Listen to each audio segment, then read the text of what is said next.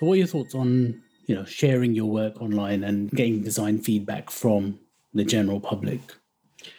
Yeah, I've always kind of steered away from it, to be honest with you. I've never really shared my work with the design public. So, I mean, I think I did years ago. I used to use one of these like similar to Dribble and Behance, one of those kind of websites. And generally, the feedback I got, I can't remember what work it was. I just put it up once just to see what people were thinking.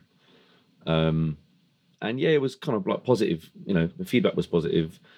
But then I saw other people's work and I saw the kind of negativity surrounding people's, work and stuff, and the comments that were coming out from other designers, and it was getting a bit crazy. And I thought, well, I'm not really up for that, so I didn't share any work again. I mean, I didn't get any negative feedback on my work on the piece that I shared, but I could see the toxicity behind it, and it can really kind of put you off.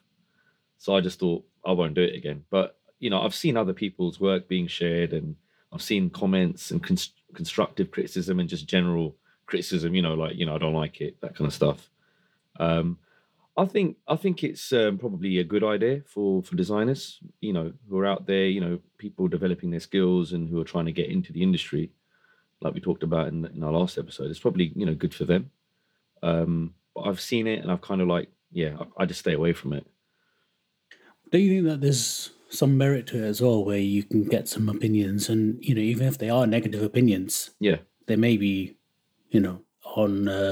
on points which you overlooked, which could eventually lead to an overall better design. Yeah, 100%.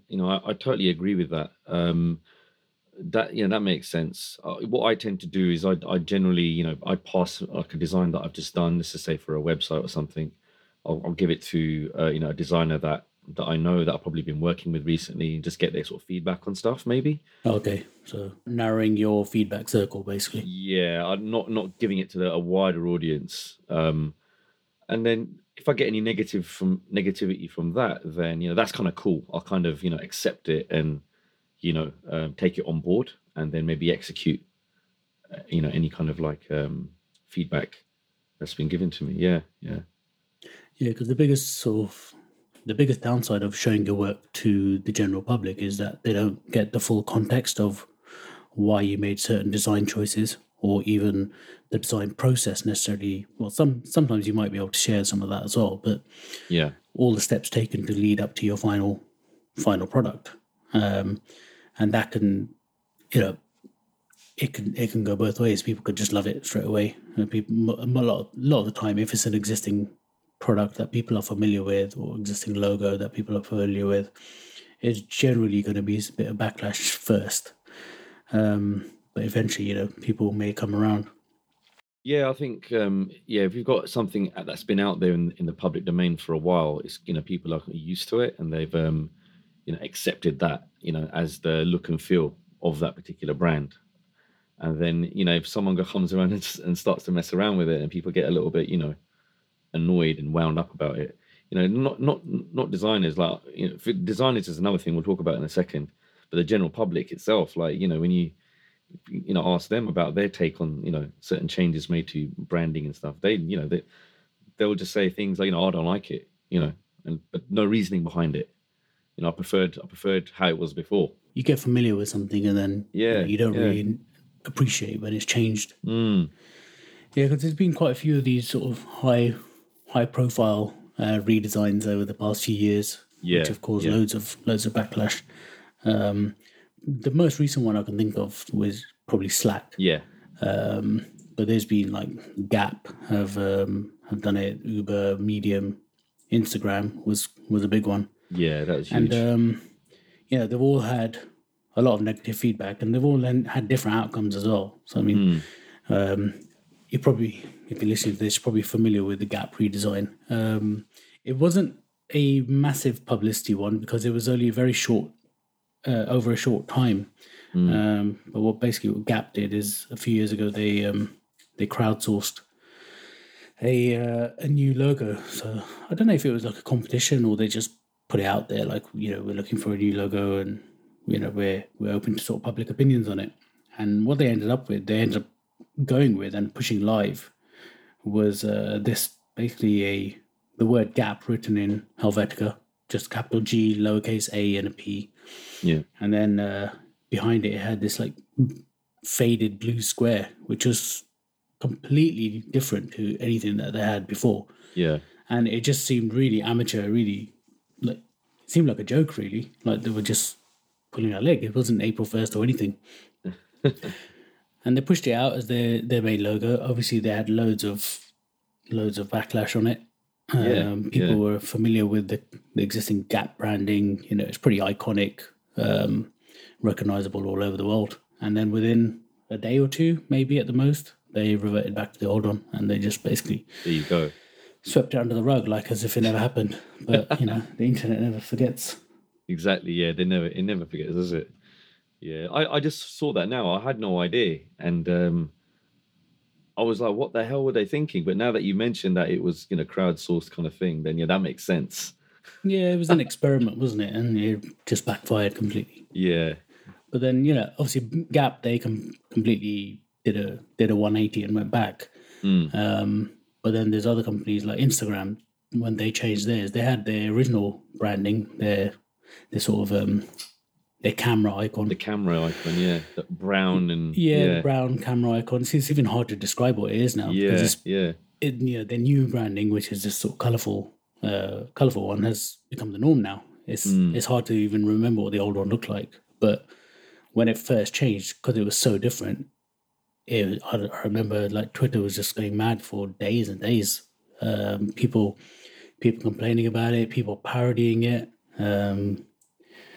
It must be quite hard being the designers at Instagram who have put in, however many weeks or months doing that rebrand, and then everyone just basically saying, no, we don't like it, change it back.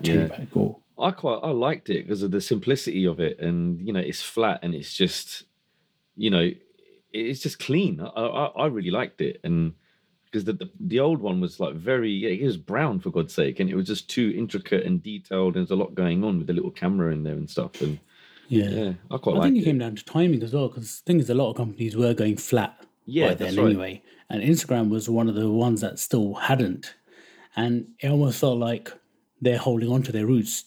They don't want to change it. They're going to stick by the guns and keep their classic look, no matter what the industry is doing. Yeah. And then when they did change it, they completely went crazy, because they then became the most colourful logo on your phone, while everyone else had like a single colour in the background, or a lot of them were having white backgrounds on their icons. Yeah. Instagram just sort of flipped it on its head. But now it's the norm. And now, so many other companies are doing similar things with a lot of colour, and eventually it becomes a norm. Yeah, I think the designer behind that, I don't know who it was. Was it an agency, or if it was an internal, or but I'm pretty sure they must have had a lot of they must have had like a focus group around that, and loads of different concepts and ideas put to the table, and that whole process, I'm guessing. But that's the thing, we don't see none of that. Not necessarily anyway. We might see like a press release or a case study which has the best of their rebrand, the best concepts that they went through, or some nicely composed photos of people storyboarding and stuff like that. But you don't see the day-to-day sort of pressure that the company's under to sort of do something, or Yeah, I would have loved to see seen the comments on that. Like if that was like uploaded to Behance or Dribbble or a similar kind of site, I would have loved to see the comments. Oh, if it was like a uploaded for feedback before it went live. Yeah, that would have been interesting. And I wonder if they would have stuck by the guns or gone for something completely different if they had some public opinion along the way. That would have been interesting to find out. I've seen people do their conceptual kind of redesigns of like brands. I don't know if you've seen that kind of stuff. Like they'll put it on Instagram. Unsolicited redesigns. Yeah, that kind of stuff. And I've seen the feedback on that. And again, it's like cringe, man. It just makes me like, I just switch off. I just don't want to read the comments. Yeah, I mean, some of them are really good. Some of the designs are really good, but you can't. It needs context as well. Because like it's very hard to then take a website like, I don't know, take Facebook for example. If you were to go and do a redesign of that, there's so many things you could improve in the UX of Facebook. Yeah. But Facebook is the way it is for certain reasons. There's reasons and behind without it, being an insider, you're not going to know those reasons, and you can't really say, "Oh, you should change this," or "You should make your logo green," whatever. Yeah. Because that's just an aesthetic thing. There's deeper reasonings behind things as well that you need to consider. Yeah, definitely. There's a science behind it, and that's the reasoning, behind why it is the way it is. But yeah, you can imagine being the part of the design team at Facebook, and because as users of Facebook, we see these subtle changes released here and there. The smallest thing, and you'll pick up on it. Like the header on Facebook pages have become slightly bigger, or they become slightly smaller, and the layouts change slightly as well. So you pick up on these small changes here and there, and and as a designer, I get it. It makes sense, but then you see that I've seen the backlash from people, from owners of pages, like oh my god, why did they do that? Why have you changed the layout? Like, I can't find this link anymore, or I can't find the options or the settings. And one example is the Facebook Business Manager. So they're constantly changing it, and it was such a simple tool to use before, and now it's like you need a bloody master's to use the damn thing. It's just all over the place. I guess there's a reason behind that.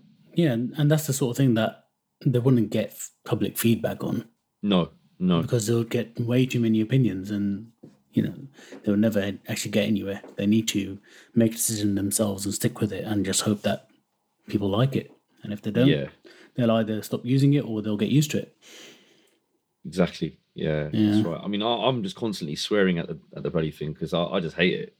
That's my criticism there. Yeah. Yeah, I think it's going to be difficult for companies to do this. For people for individuals who are designers who are showcasing their own work. Yeah, I think then getting public opinion is probably okay, because if you are getting a lot of backlash on your designs, you're only going to get that if you're a popular brand, right? Yeah. An independent designer who's got a small following, who's sharing their work on Behance or Dribbble, they're not necessarily, they might get one or two negative feedback just from trolls, but overall they're going to get some constructive feedback at least, and most people will be there to help. It's only when you reach a certain level of popularity that's when your work really has an impact, and your changes really have an impact on people's lives, but it doesn't really impact people's lives that much. No. Yeah. No. I've seen, like, another area where I've seen it is, because I like my art and, drawing and things like that. And there's a YouTuber that I follow, just to get some, inspiration on portrait studies and drawing people's faces and things like that. And what she does is she actually carries out critiques of people's work. Now, okay, this isn't like branding or anything. This is people's artwork. So they're learning from her, and then they attempt to draw the same portrait, and then they upload it, and then she does a critique, like a live critique. And oh my God, she destroys people. Yeah. Like, literally just makes you feel like, I don't want to draw ever again. And it's raw, it's like, how can you be so ruthless to people you don't even know? And I get it, like, you're teaching them art, I understand the passion behind it and the reasoning, but some of it's just really, it's just uncalled for, it's really bad. So, and and again, it's like, okay, I don't want to. I share my artwork on my Instagram page, my other Instagram page, my art one, and I don't get any kind of negative comments on my art. Everyone's just being nice, oh, I love that, that's amazing, that's really cool. Yeah, I think it goes back to this smaller circle, doesn't it? Because people on your Instagram are going to be there because they like your work and they know 100%. You. Either they know you personally, or they've had some sort of interaction with you, or maybe this podcast or something. So they're generally not going to be there to just, pull your chain, really, are they? Yeah. Whereas if you're a company and you had, thousands of customers, hundreds of thousands of customers even, then those sorts of things might get a different reception. Yeah. Yeah, so I think it definitely depends on the size of the audience. But do you think that there gets a point where you're so big that no matter what you can do, like what if Apple changed their logo? Do you think there would be a lot of negative feedback, or do you think people would just accept it because of it being Apple? I think people kick off because Apple's a huge brand, right? And I think that's one of the brands where the general community, the people who use their products, will feel something. You know, they'll feel a bit of, they'll be upset about it. I think there's a lot of people out there that don't remember the old Apple logo, the original one, and Well, with colours in it. yeah, the colorful one. And so forget about that. They only have this memory of the current one, how that looks, clean and simple kind of thing. So if that was to change, then all these people who use their products, I think it'll be negative. I think people will kick off about it. Yeah, unless they went back to the colourful one, because then there will be a nostalgia factor from people who are in their 40s. I would say 40 plus who probably remember it. Yeah, and they'll probably welcome it. I mean, there was rumors that they were going to release the new MacBook that's just been released, the 16-inch one. Yeah, the 16. There was rumors originally that that's going to have the colourful logo on it again, the 6 colours on, and there was some. I think there was like a leaked image out in the wild where someone was saying that, look, it's got the coloured logo on it, but it was quite a low quality image, right? So you couldn't really tell. But just listening to other tech podcasts, there seemed to be quite a lot of interest in that happening. And people were quite keen on that happening. Yeah. But I'm thinking more like, what if they completely changed their logo to like a different shape Apple? Or just completely changed it. Yeah, they do little variations of their logos now and then. Like for different events, they'll give it a particular sort of style for that event, but their core logo doesn't change. Yeah. So I wonder how it would be received if they did, because like Google, right? Obviously they changed their logo. Yeah. Okay, it wasn't a massive change. It was a tidy up, really. But they're pretty much that sort of size company as well. That sort of impact. Yeah. And I don't think there was very negative comments about the Google logo. I think generally it was positive, but it definitely was an improvement as well. So yeah, it's clean, and you notice all the other tools as well, part of the Google suite. Everything's very, very consistent. And I like that. It's nice and neat. It's clean, and it's fresh. That's what I like about it. So I was positive about that. I wouldn't have any kind of negative thoughts or opinions about it. I thought that's really good. Yeah. I like that one a lot. And again, just like it's the norm now. And you look at the old logo, and it just feels really dated. Yeah. Even though we sat there looking at it every day for the best part of 10 years. Exactly. No, it's horrible now. Yeah, definitely. Okay, so generally, I mean, I think it's pretty safe to share your work online. Yeah, I'd advise it. Any designer any sort of new designer getting into the industry and stuff, I'd say do it. And any kind of like negative criticism you get on it, just take it with a pinch of salt. I'm not like that, right? But I'd advise you, do it. Just do it, and then you learn from that as well. If, other designers giving you tips on certain things, especially for web design, that can be really, really helpful. If you're uploading your work to like Behance or Dribble, the kind of criticism you get in there is it's constructive. It's not just someone just saying, well, I don't like it. That you should change the color to pink. The reasoning behind it, they don't have any reasoning. And so if you go to places like that and upload your work, definitely welcome the criticism you get, because it's only going to help you develop and create better designs going forward. Yeah, definitely.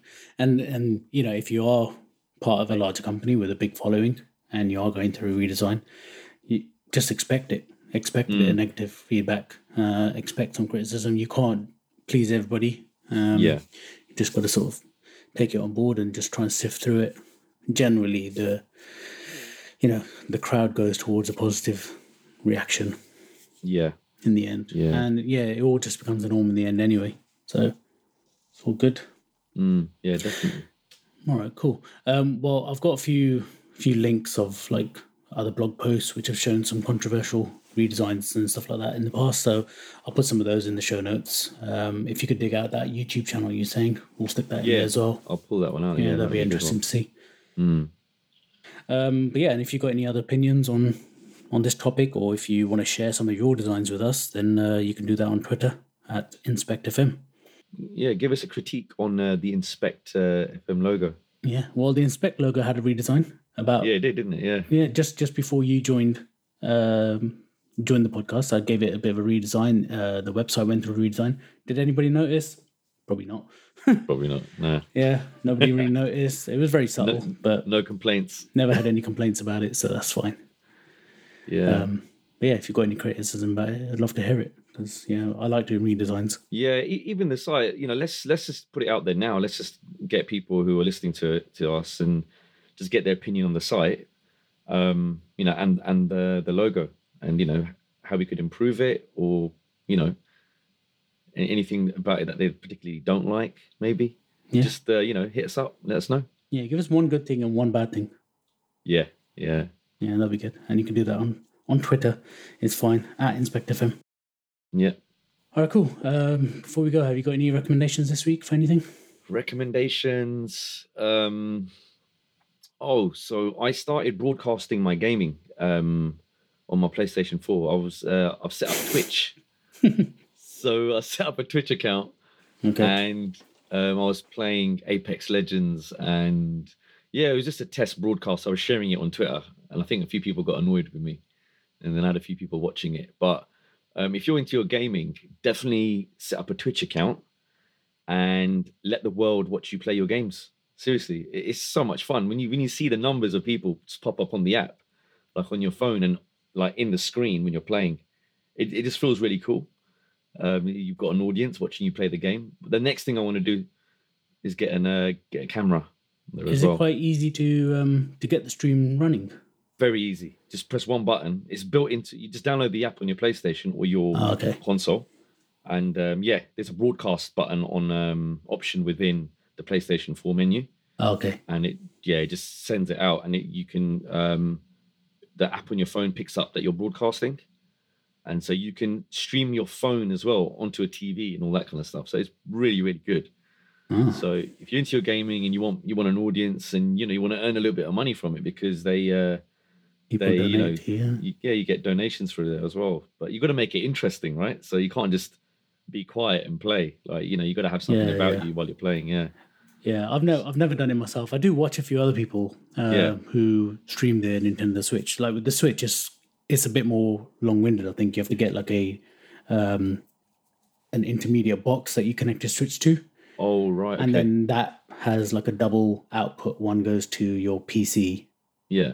And then or to your laptop, whatever. And then you like accept the feed from that box, and the other feed goes to the TV. Bloody hell, that's long-winded. Because the Switch doesn't have any apps on there, does it, for streaming?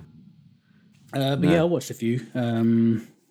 I've seen the sort of money that's coming in, because it's all live, and there's people throwing hundreds of dollars at these people just for watching them play. So it's good. It is. So I'd recommend it. If you love your gaming, get yourself a Twitch account and just broadcast and share it with the masses. Yeah. What's your Twitch username? It's Bad Ninja, but it's B4D NINJA. Yeah. Okay. Cool. Yeah. Keep an eye out for that in the show notes. I think I'll watch you next time. Yeah. Wicked. All right. I don't really have a recommendation this week. It's been one of those weeks. Been quiet, but I've got a new phone. I bought an iPhone 11 Pro. You got the 11 Pro? Oh my God, you done it? Yeah, I went for the smaller one. I didn't get the Max. Yeah. And I went for the black, the space grey or space black, whatever it's called. That's nice, yeah. Had a look at the green one. I wasn't that keen on it. So I just kept it classic. Yeah. And I went for the middle storage option, the 256 gigabyte. Yeah, that's probably enough. But yeah, what a phone, mate. Like, good, yeah? Well, I've upgraded from an iPhone 6S. Oh, there you go, yeah. So you've not had anything in between. Which was 4.5 years old or so. Right. So since then, there's been the 7, 8, 10, 10S, and then 11. So five generations, really, of improvements. And the 6S had this tiny little single camera, and now I've got these like 3 big, quite large cameras on the back. Yeah. Sport for choice. The now, ultra man. wide camera is just brilliant. Yeah. It just changes the way you look at photos. It's like Wow. all of a sudden it just opens up all this space around you. Yeah. In your viewfinder, and it's wicked. You get some really creative angles, and you could just capture a lot more detail and then crop into it afterwards if you need to. Nice. But it's nice to have that option to go wide. And Face ID is brilliant. I know, like, this is old news now, isn't it? Because yeah.